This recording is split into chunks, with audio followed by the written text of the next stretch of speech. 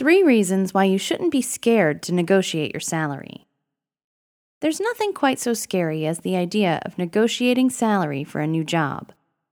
In fact, about 60% of the population will take the offer when it's laid out on the table without question. This number goes even higher if the person being offered that salary is a woman. Why do we hold back? What makes salary negotiation so terrifying?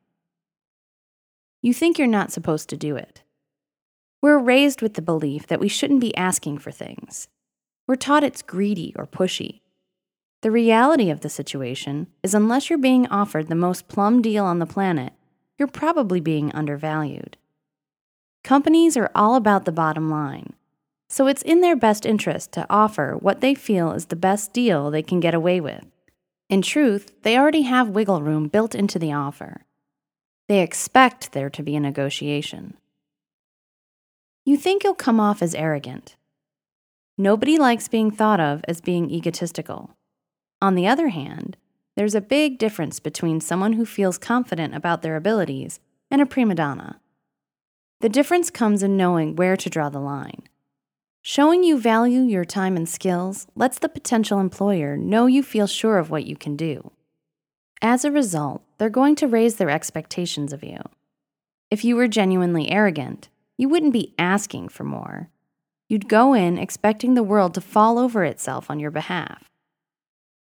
You think it won't work anyway.